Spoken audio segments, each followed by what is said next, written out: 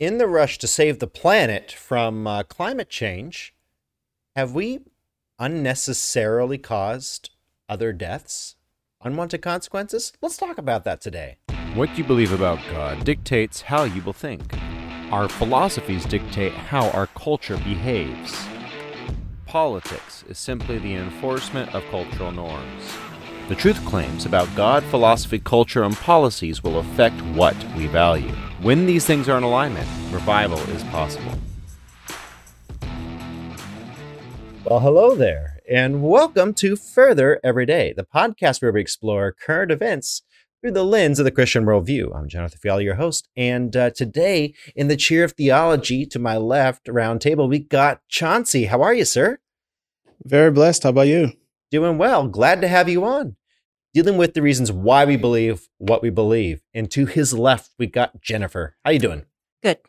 Glad to have you on in the chair of philosophy. Yes. Dealing with the rigor that the Christian must bring. And to her left, we got Mr. Steve in the chair of culture. Yes, sir. I'm going to be walking down that street, man. Glad to have you there. Doing well? Doing well today. Doing very Excellent. And then to his left in the chair of politics, we got the Josh. How you doing? Back like I never left.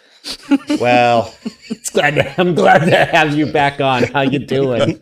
Who let him in? All right. And then, of course, yours truly sitting in the chair of economics. There is a God-ordained government institution. That's the chair of politics. And, of course, sitting in the chair of economics.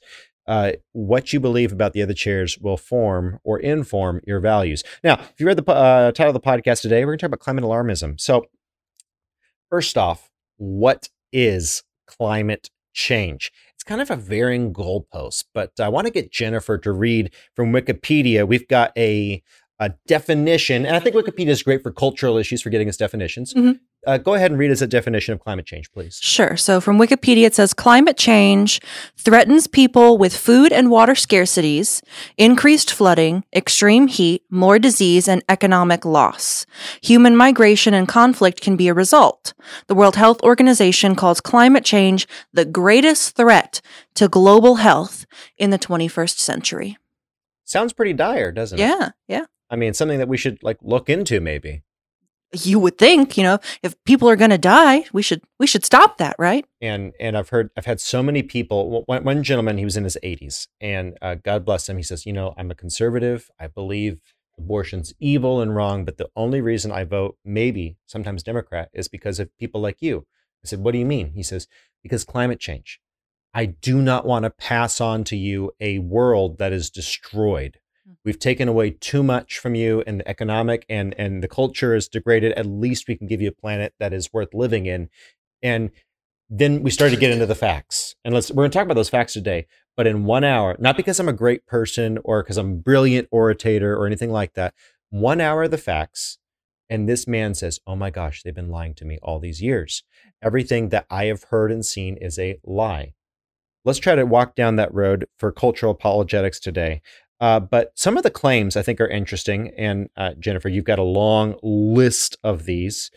Yes. But just throw out some of the claims. I mean, we all know Greta Thunberg, how dare you? How dare you? AOC said the world's going to end in 12 years if we don't do anything. I mean, people are just throw out, this. When did Al Gore say that the world was going to end? Like 10 years ago for the same thing, climate change? Yeah.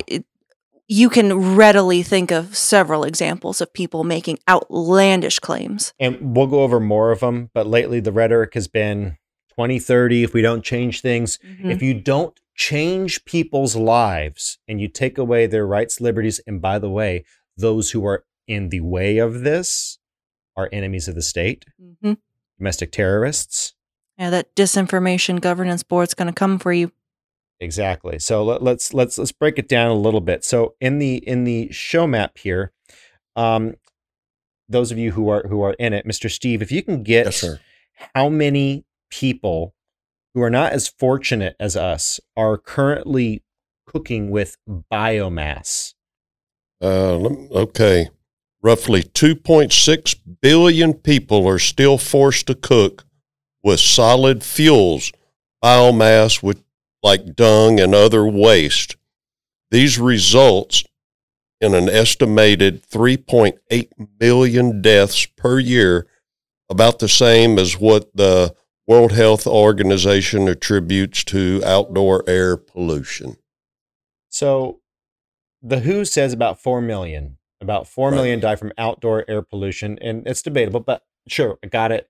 Talking about lung cancer and all those other variables, but Asthma. asthma, exactly, pneumonia, but indoor air pollution.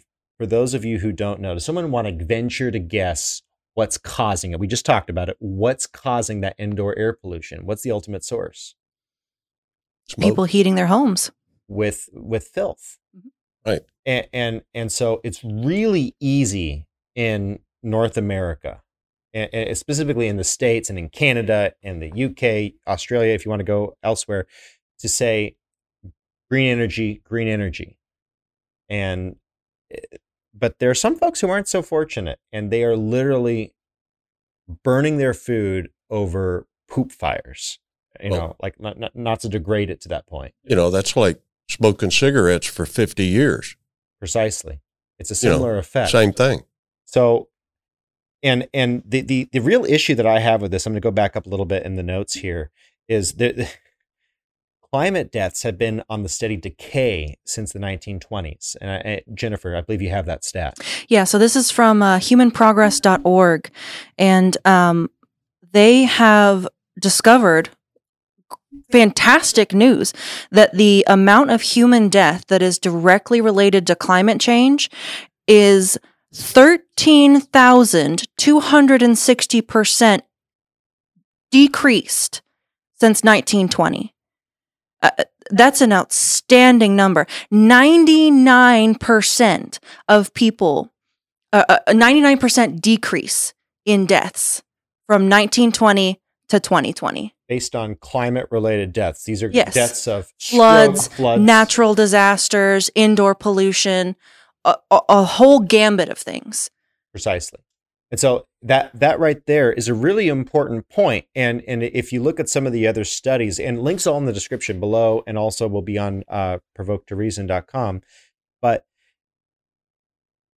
we've seen an increase in human flourishing around that 1920s timeframe. That is a inverted switch of the loop where you see life expectancy go up between 40 and 60 to in the 80s or hundreds.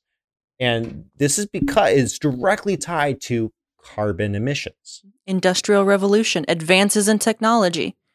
That's not saying that carbon dioxide is saving people's lives without admitting it. It's talking about the Industrial Revolution. Specifically, it's talking about medical advances and the things that are changing.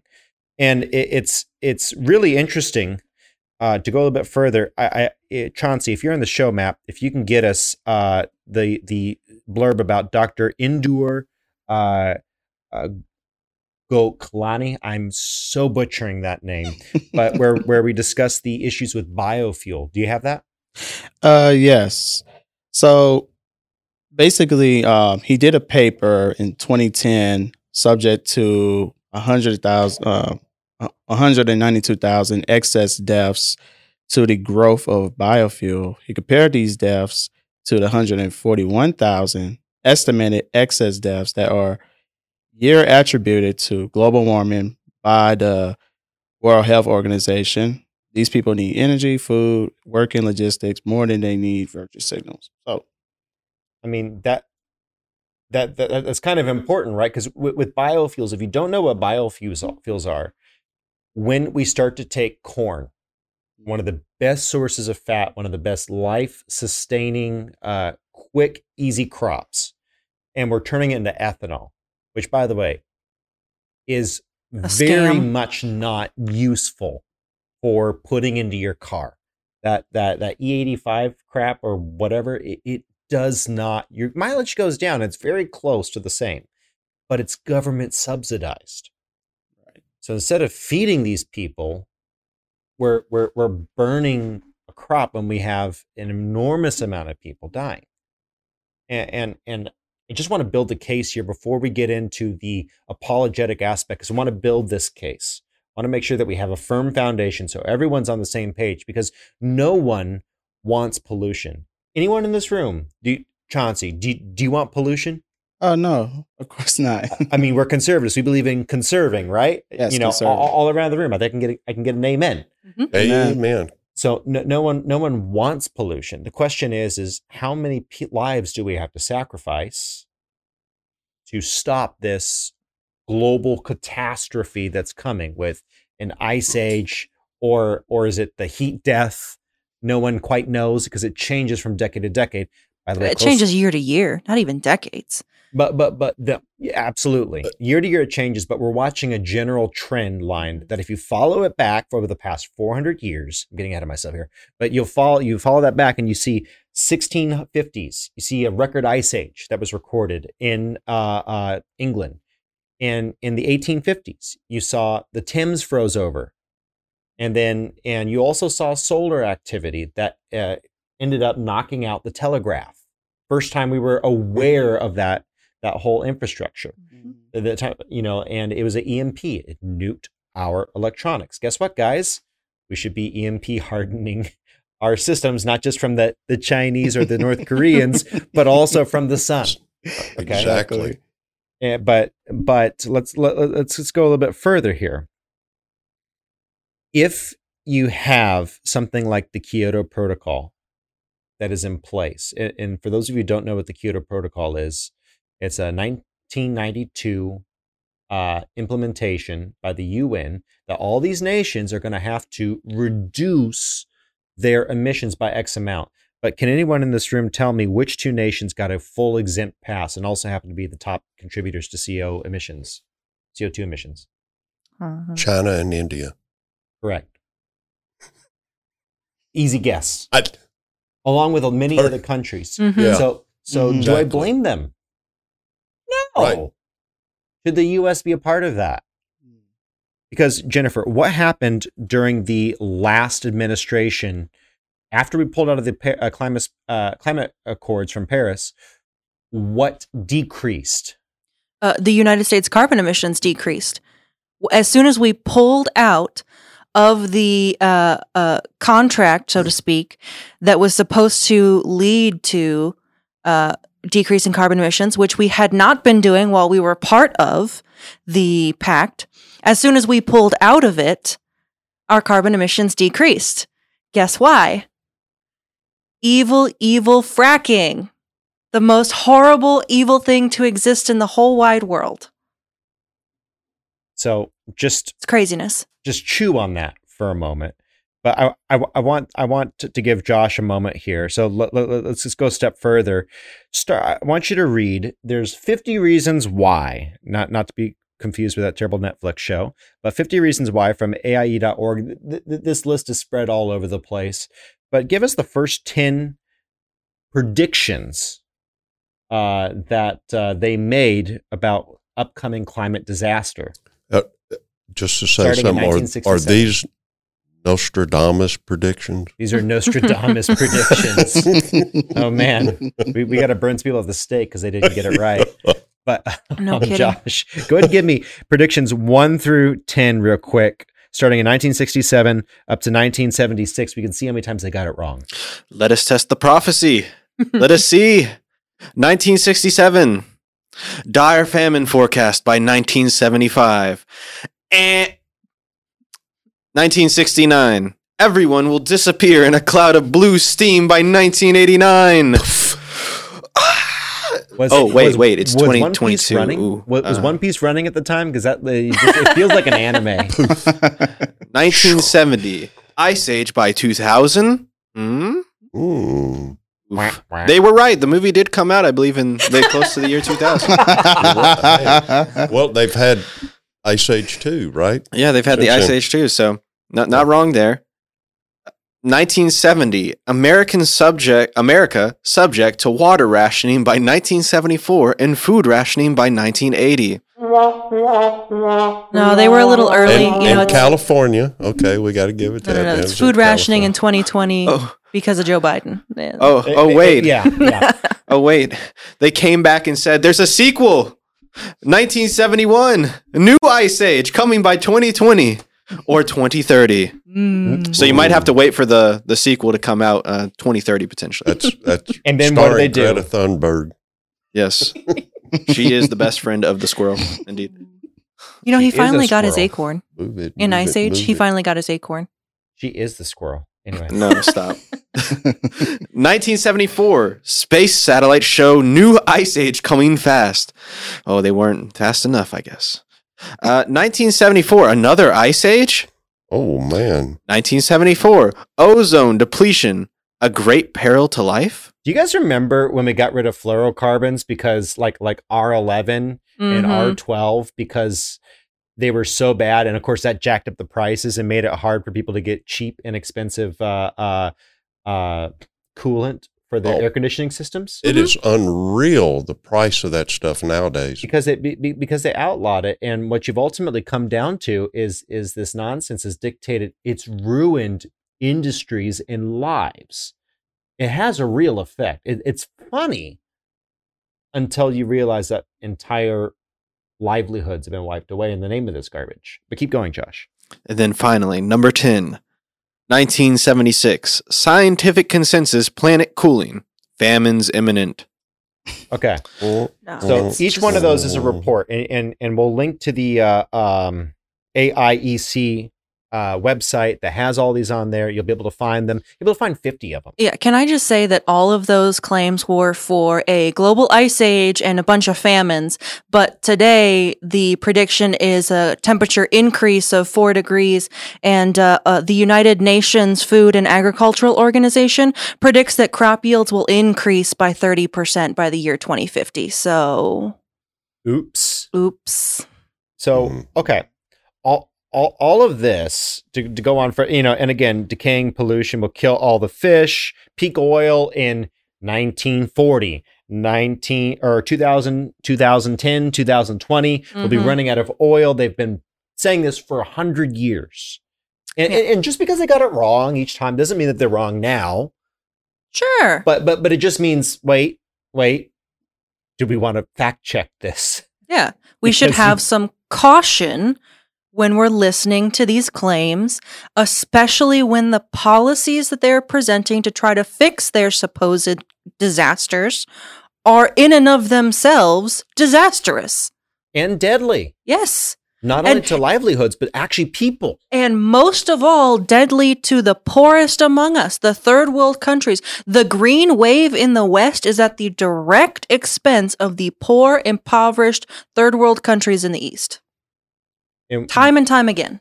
and what you've seen, exactly, and what you've seen is you've seen the decrease in research in making fossil fuel burning cleaner. Mhm. Remember when coal was seeing incredible increases in efficiency? And the same, look, I've been in the solar field. I have patents in that field. I like the stuff. I think for certain specific applications, it's really good. But it's a scalpel, not a sledgehammer. We're trying to get a large bit of work done. We're trying to clear off a foundation, not make a small cut. Something that could clear off the foundation is nuclear, and we do have someone in here who's familiar with that. But nuclear has often been demonized, hasn't it, Chauncey? Oh, it's been very, very, very demonized. Why do you think that is? Well, because of the explosions that's happened in the past. So you have your Chernobyl incident, then you have 3 Mile Island, then you have the one that happened in Japan, I should say. And so when they look at these explosions, they're like, aha, that's why we can't go with nuclear. And it's like, no, like if you even look into these incidences, you will see that a lot of that time, basically somebody was doing something they had no business doing. Corruption, usually. Exactly. It's usually an issue of corruption, and that's the thing that people don't realize.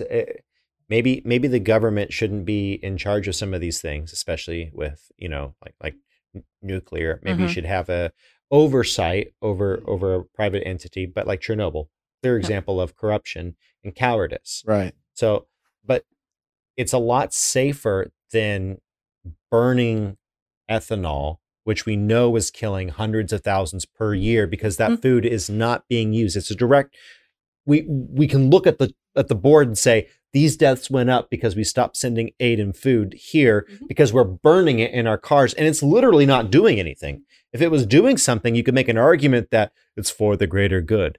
30% less energy than But it's not. gasoline. And Yes. and it's ethanol 85, 15%. Yeah. It actually decreases the efficacy. So, oops.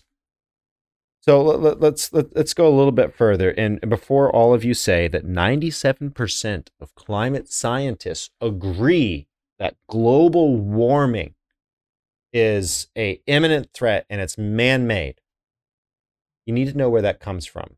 Does anyone here know where that comes from? The fact that it was a questionnaire that was delivered. So they put out a poll, okay, among scientists, climate scientists, saying how much of climate change is man-made and how much of it is man's fault, and how severe is it? And they took all the people who said, yes, there's climate change. Yes, man actively contributes to it, which was the overwhelming majority, but they didn't necessarily believe that you should kill people by turning off their gas. All those people have been misquoted. You have the very fringes that say, and very few, 3% said, no, there is, probably because they saw where it was going, right? But they said, zero man-made interference with the climate. Well, no, it does, Sherlock. We go to LA and you see the smog, right? Of course, man has an effect on the environment. Yeah. But is it going to kill the globe? No. Most of those guys said no. So when you take the Intergovernmental Panel on Climate Change says no. They say, you know, there is climate change. It does have something to do with being man-made, but it is not a human extinction level threat. The ICPP, which is the one that everybody wants to go with, they're the one who puts out the estimates of a 2 to 4 degree temperature rise and the sea level rise and all of that. This is where it all comes from, and they don't make that claim. Usually smog over a city stays pretty much localized in areas. It's, and stays in that area. It's not like it's something that just gets bigger and bigger like a storm cloud and constantly heads out and goes, okay, I'm going to go over here and, it's a and hang out over the problem. desert for a while, and then I'm going to come back to the city. It's a local problem that is often dealt with by natural barriers and effects, including rain cycles, etc. It is dealt with. Do I want to have cars burning dirty? No. Right. Do I think it's worth depriving grandma of her life support because we're enrolling blackouts because you don't have enough energy to run Southern California? Or how about Texas? And by the way, you want to have an argument about non-regulated, self-contained Texas grid systems? Fine, we can have that argument. But the Texas freeze of 2021, what was not working and what was working only at 0.5%? Not working? Wind. Right. Working at 50%, gas and coal. Okay. Gas and And coal. none of it was winterized. Nope. And none of it was winterized. It should have been winterized. I agree. But what was still working? Because we can make it work and it's not heavily dependent upon the wind blowing. Did y'all know that the wind doesn't blow sometimes? What? What? I mean, Are you serious? We build these enormous windmills and we put them out there, and then sometimes the wind doesn't blow. Oh, my. What happens when that wind's not blowing? Like, The No energy isn't energy. made. what takes over? What do they have to keep running? Those nasty fossil fuels. In the nukes. You got to keep the nuclear plants running. Mm-hmm. They can So- learn from France and Germany from this greatest invention in nuclear engineering, as they actually use their nuclear wastes to produce energy. So I think this is a great thing people should really just take an eye on. It's an eye opener if you think about it. Well, and you look at Germany. Germany is the perfect example because they had the golden egg, right? The goose that was laying it. They had everything running well. And then what did they decide to do? we're going to go to solar and wind. And guess what had to take over? The nuclear power plants And Exactly. Russian Right. oil. and Russian oil. So they traded energy independence for a country that doesn't give a rat's tail how clean they are extracting the oil. Oh, absolutely. The difference between the oil production, refinement, natural gas, all of the fossil fuels, the difference between the regulation and standards and technological innovation that the United States has and every other country that we are now turning to for oil because we don't want to drill our own because it's so terrible. Russia, Mexico, Venezuela, the amount of pollution that they produce when they make oil and gas and all of that stuff is exponentially higher than anything that the United States has produced in decades doing the same kind of refining. So now that we've kind of laid it all down, and there's a lot more. Again, links in the description. Go to Provoke to Reason, and you should find an article there with all of these links in there.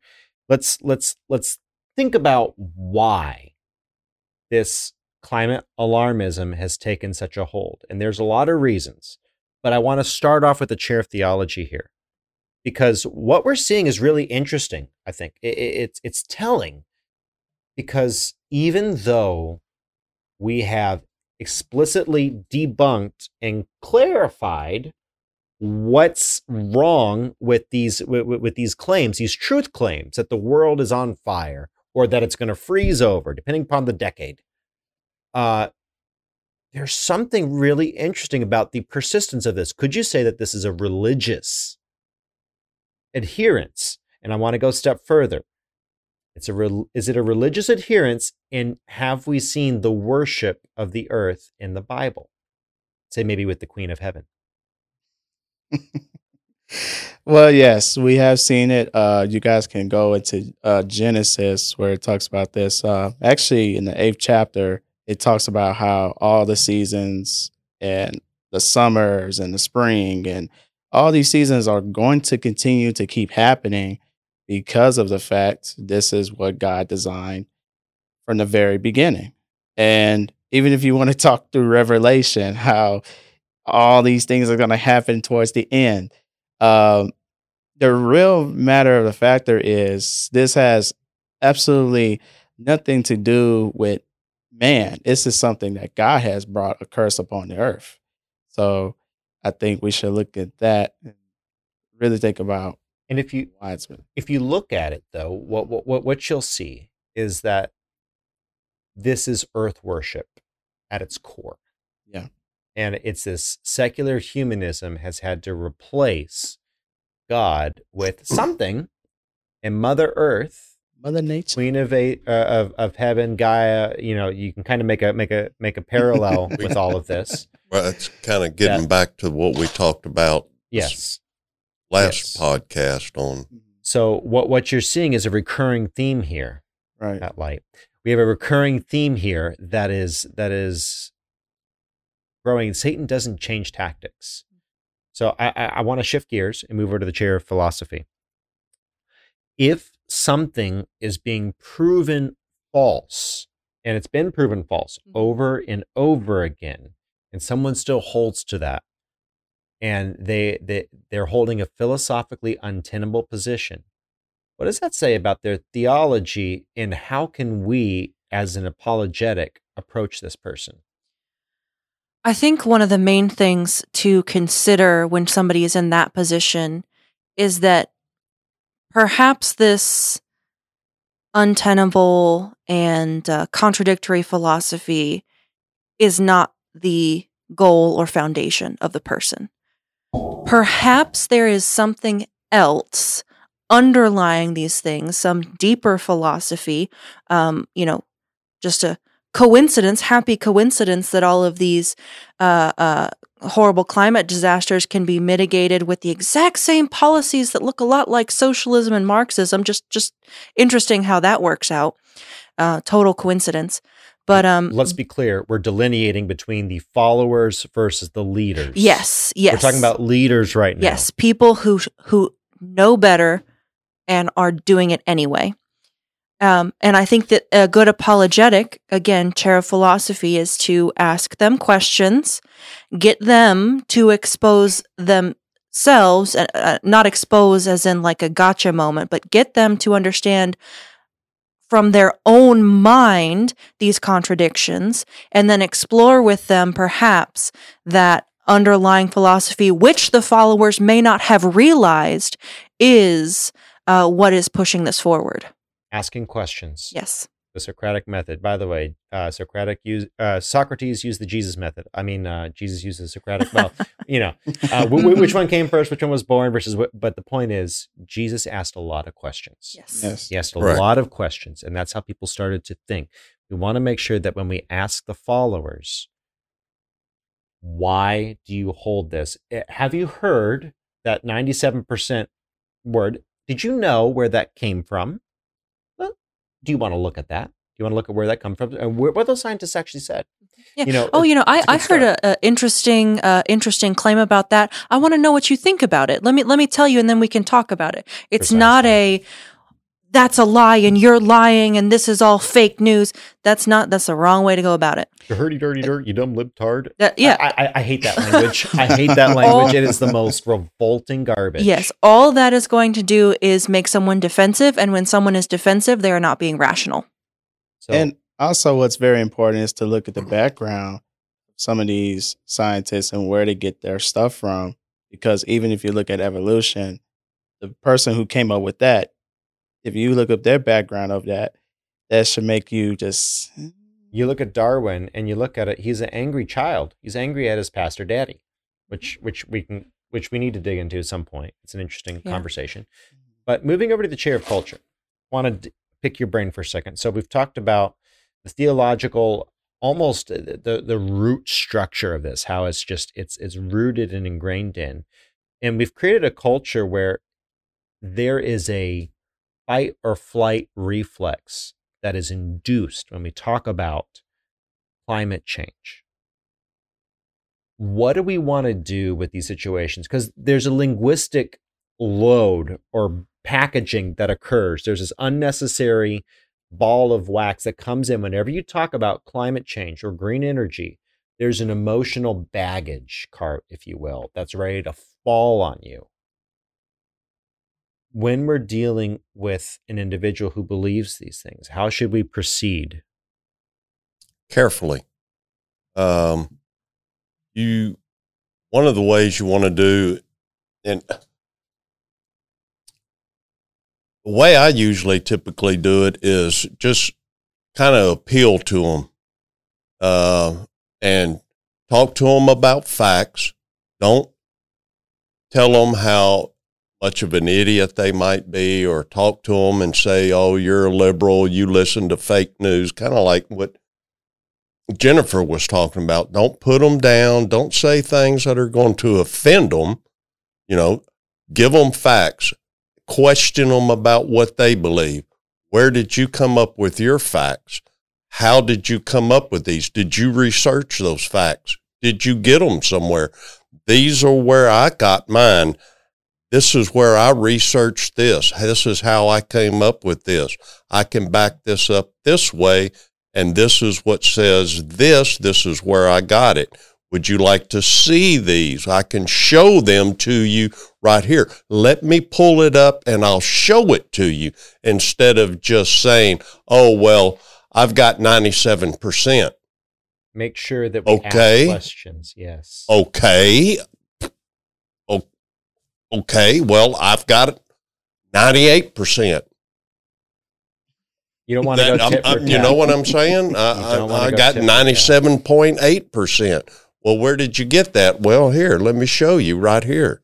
Right. I can pull it up and I can back it up with X number of people that say this, they've researched this, they've done this research, this is who they are, they've done all of this research, they are qualified to do this in this field. Absolutely. This is what they've done. And so culturally, I want to start to set up the political chair, but before I do, I just want to bring something up. Whenever we're dealing with Marxism, there is a form of authority that comes with this special knowledge, whether it's the knowledge that everything is racist or that everything is sexist, the climate is going to collapse. There's a sort of moral authority that comes when you are on the side of saving the planet, isn't there? Oh gosh, yeah. And if you're not backing what they say, you're a fascist, you're a racist. I'm a racist because I don't back you up on your claims for climate change. I mean, sure, the climate changes.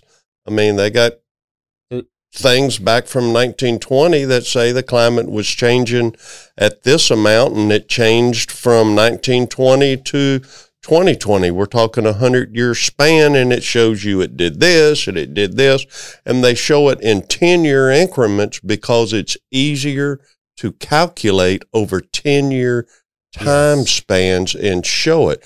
But they like to show it at certain points. Have you looked at it at the 100-year? Have you looked at it at the 200-year? Have you looked at it at the 400-year mark? By the way, links in the description and Provoke to Reason. Look it up.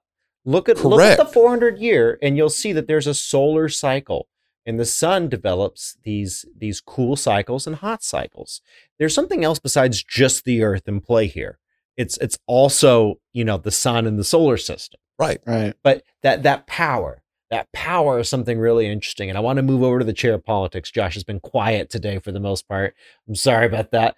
But let's talk about what the main objective, not for the followers, for grandma who's worried about giving a good inheritance to her children and grandchildren, but our politicians, do they get something out of pushing an ideology that's been proven false time and time again?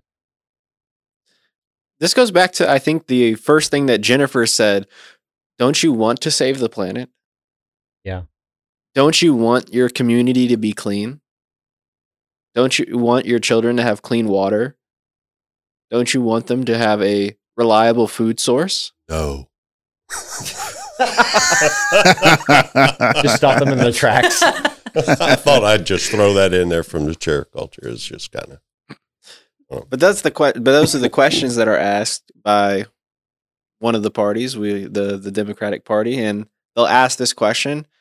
And if you say no to any of those things, it's just like, man, that's crazy. You don't want. It's like what you said. It's like, oh, you don't want these things? Oh, right. That's wild. You must be a person who wants to see people die. Then, I mean, that's where it goes. The natural conclusion comes to, it's that if you don't agree with me on this, then you must like seeing people die. And so let's pause there, because that's a really good logical fallacy to dwell on. Go. I just had something. I just wanted to kind of flesh out all the opinions there, all the different sides.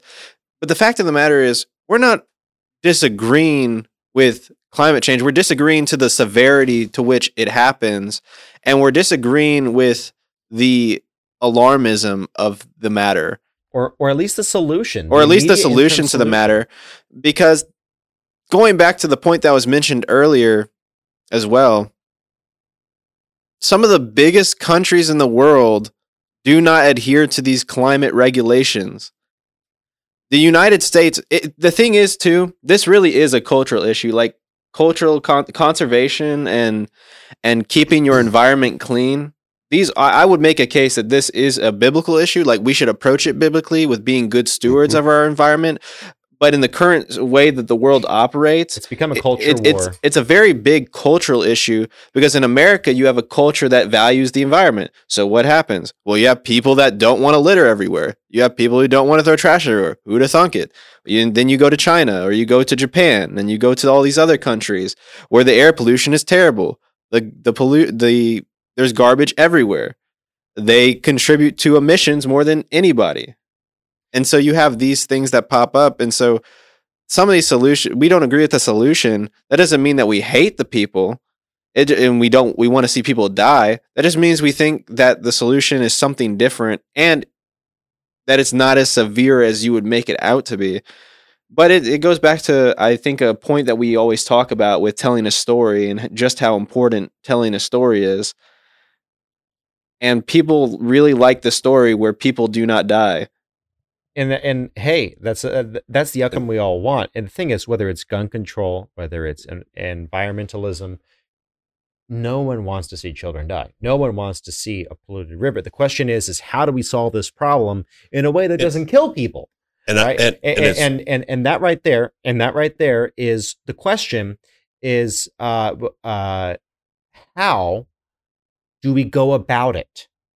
How do we go about fixing it? I'll get to you in just a second. Chair of Philosophy wants to chime in here for a second. Yes, I just want to make a very important point. The reason that America today has that culture is because we went through the phase of development in which we were polluting rivers, polluting the air, polluting all of these things. The reason that China and India aren't adhering to these protocols, and they shouldn't be, because that would prevent them from being able to attain the wealth that is necessary for the privilege of worrying about the environment. Being concerned about environmental causes is a privilege of the wealthy. The reason that they are not as concerned with polluting their rivers is because they have to worry about feeding their children right now. So let's build on that for a moment. Let's say that you're a mom in Africa. You've lost someone to the tribal wars, the warlords, whatever, and you're sitting there thinking, "Oh gosh, I wish I had solar panels." No, you're thinking, "Man, I wish I could cook over something other than feces." Mm-hmm. I mean, right. And I don't really care what it is. But instead of helping those people up, what are we going to do? We're going to cram down these accords underneath the boot of the UN. But there is an objective there politically. There is an objective there politically. I know Mr. Steve from the Chair of Culture, wants to chime in for just a second. And I want to finish the thought with the Chair of Politics. But go ahead, Mr. Steve. And I think Josh is completely right on that it is a culture war.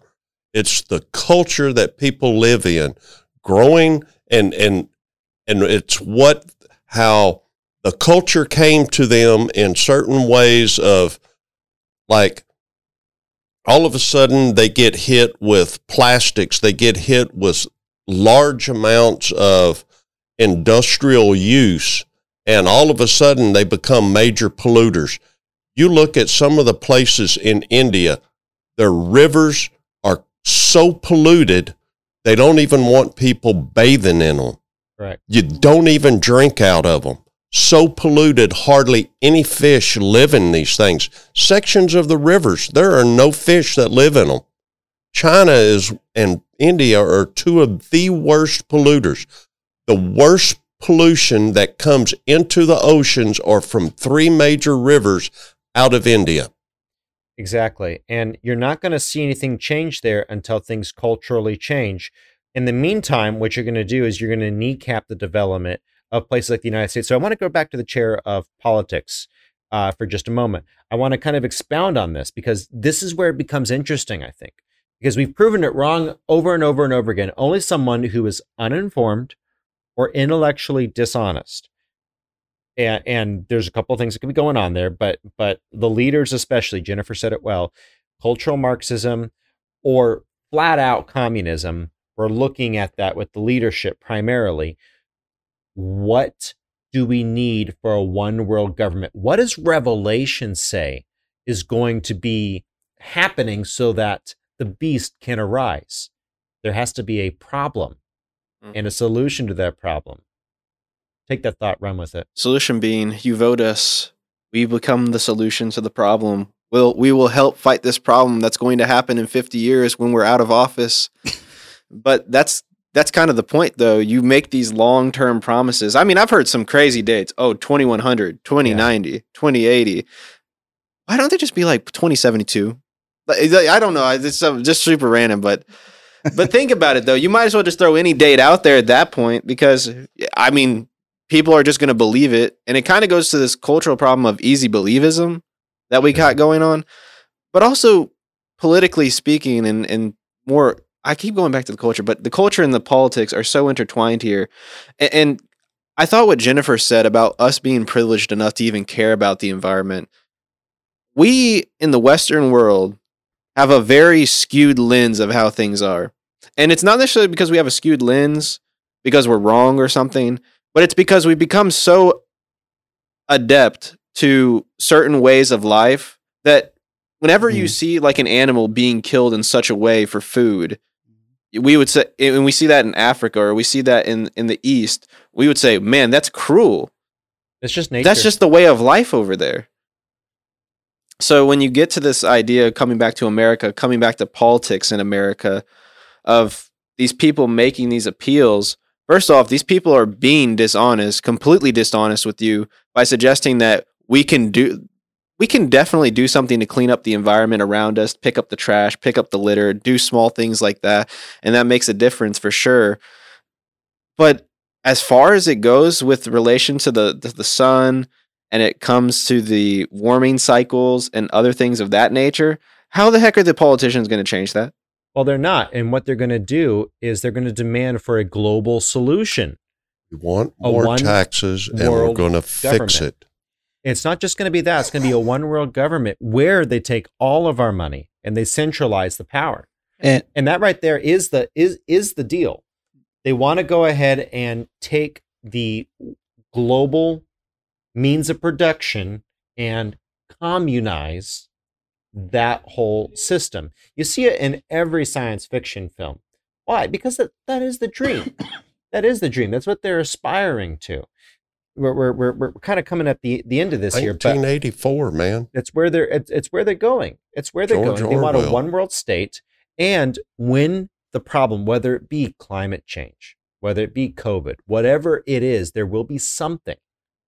There will be something that the beast, and this is where I was going to earlier, is going to step into the role of, I am fixing it. I am your Messiah.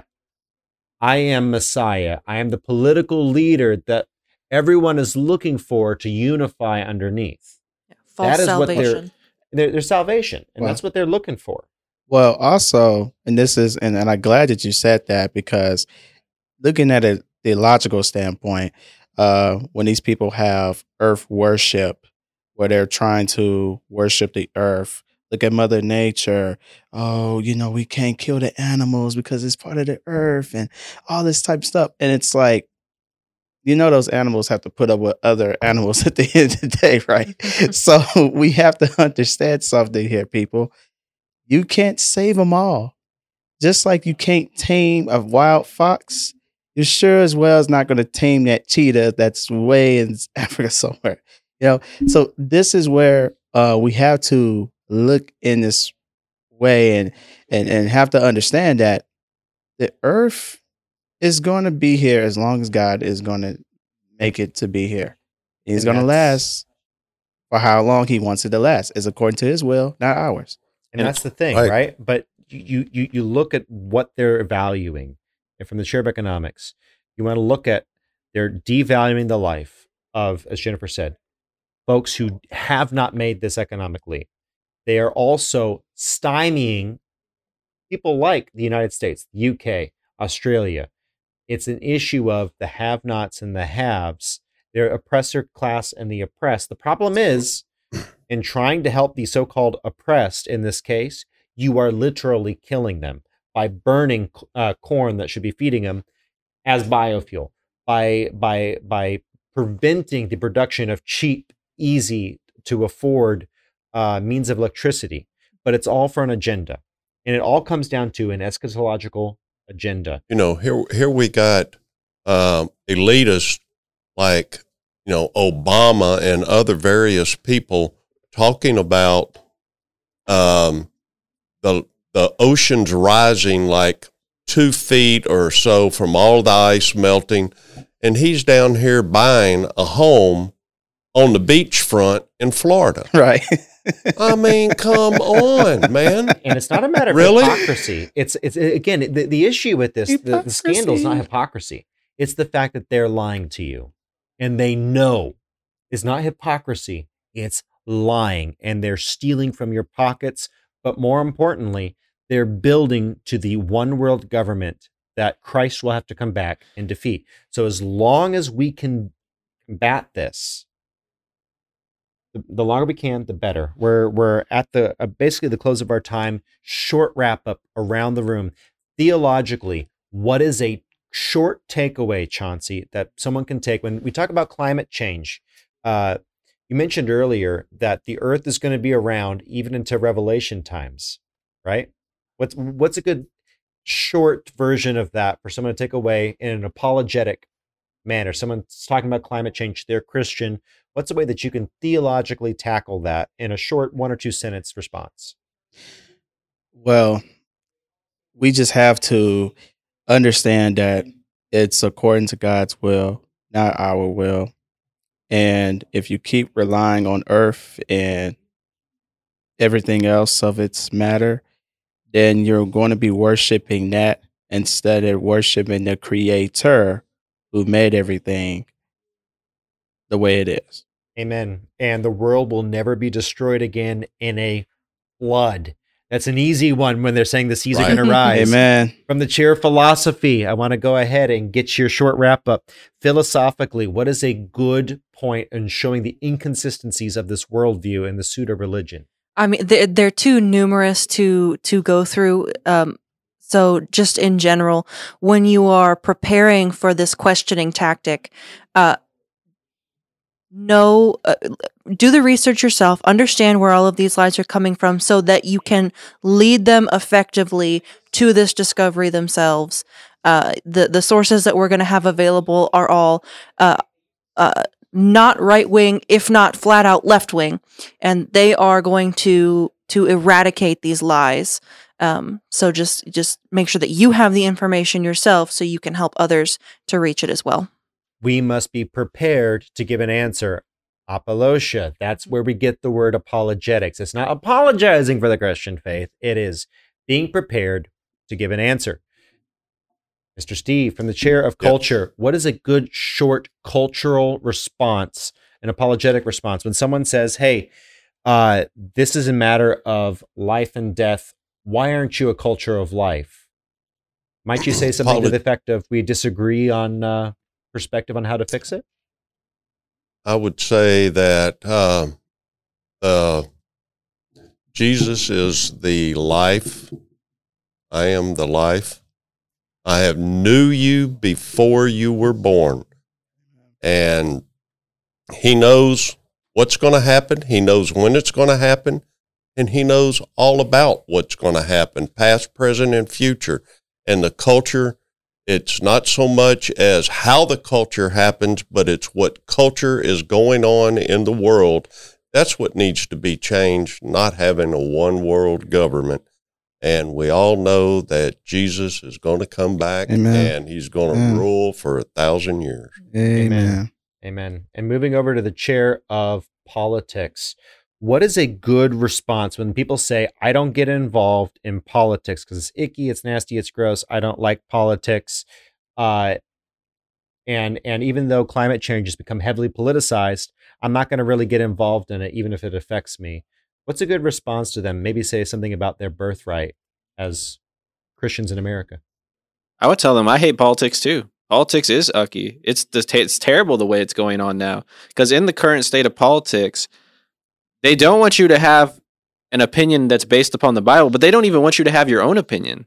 Correct. They want you to have their opinion, and they want you to succumb to their ideas and what they believe, and they don't want you to question it. That's why when you go into these multi-purpose centers or these different areas to vote, they'll have all these signs out in the front that say, vote yes. Yes. I saw it a bunch of times. It's conditioning you. It's constantly conditioning you to fall in line with what they think is right. But going into this purpose, does that mean that we should not be involved in the political sphere? We most certainly need to be involved in the political sphere because these politicians make some pretty dang important decisions on behalf of the representatives. And if you want to make some change, then we need to vote based on the Bible. We need to vote representatives who are going to represent that Bible faithfully. Amen. Amen. Amen. Amen. And again, if you don't comply with the new religion, You won't be able to buy or sell. To the gulag. Whatever that new religion turns out to be, although I think climatism is going to be part of it, along with an interesting amalgamation of other beliefs. From the economic chair, when someone says, don't you want to help the poorer countries? Yes, I do. Stop destroying things for them. And by the way, don't shut the door on poor people in the United States even. They can't afford solar the same way. Maybe now with heavily subsidized government interests, but that's the government propping something up. Okay. Yes, I value our planet. The way you're going about it, though, I'm not sure it's actually working. It's killing more people than it's helping. Maybe we should look at that and reconsider the paradigm. With that said, thank you so much for joining us this week. If you like this, like, comment, share, subscribe, all those good things. If you didn't like this, dislike the button twice, okay? Remember to do it twice. Equally mad. With that said, thank you so much. We love y'all. Bye-bye. Bye. Bye. Okay. Lightning round. If you're still here, we put you to sleep, or you really did enjoy yourself, lightning round. Favorite way that we should have already all died. What is the prediction that didn't come true that was the funnest one? Chauncey, go. Favorite prediction. The Ice Age. Ice Age. All right, Jennifer. Yes, it has to be the Ice Age. Give me the snow. All right, the snow. Okay, you guys aren't hitting my favorite yet. I'm glad. Mr. Steve, what's your favorite? Yeah, I'd have to say I guess the puff of blue smoke, blue steam. You found my favorite. Go ahead. I don't know if this was on the list, but the EMP, the ginormous EMP. Oh, yeah. Well, whether it be, from the sun, right? And it's just going to absolutely cook and fry us because God didn't know what he's doing when he made the sun. Check, not true. Fact check, not true. Yeah, blue puff of smoke. My favorite one. Just Yes. tell us your favorite down in the comment section down below. Helps the algorithm. Love ya. Bye-bye. Love ya. Bye. Bye-bye. Play the clip.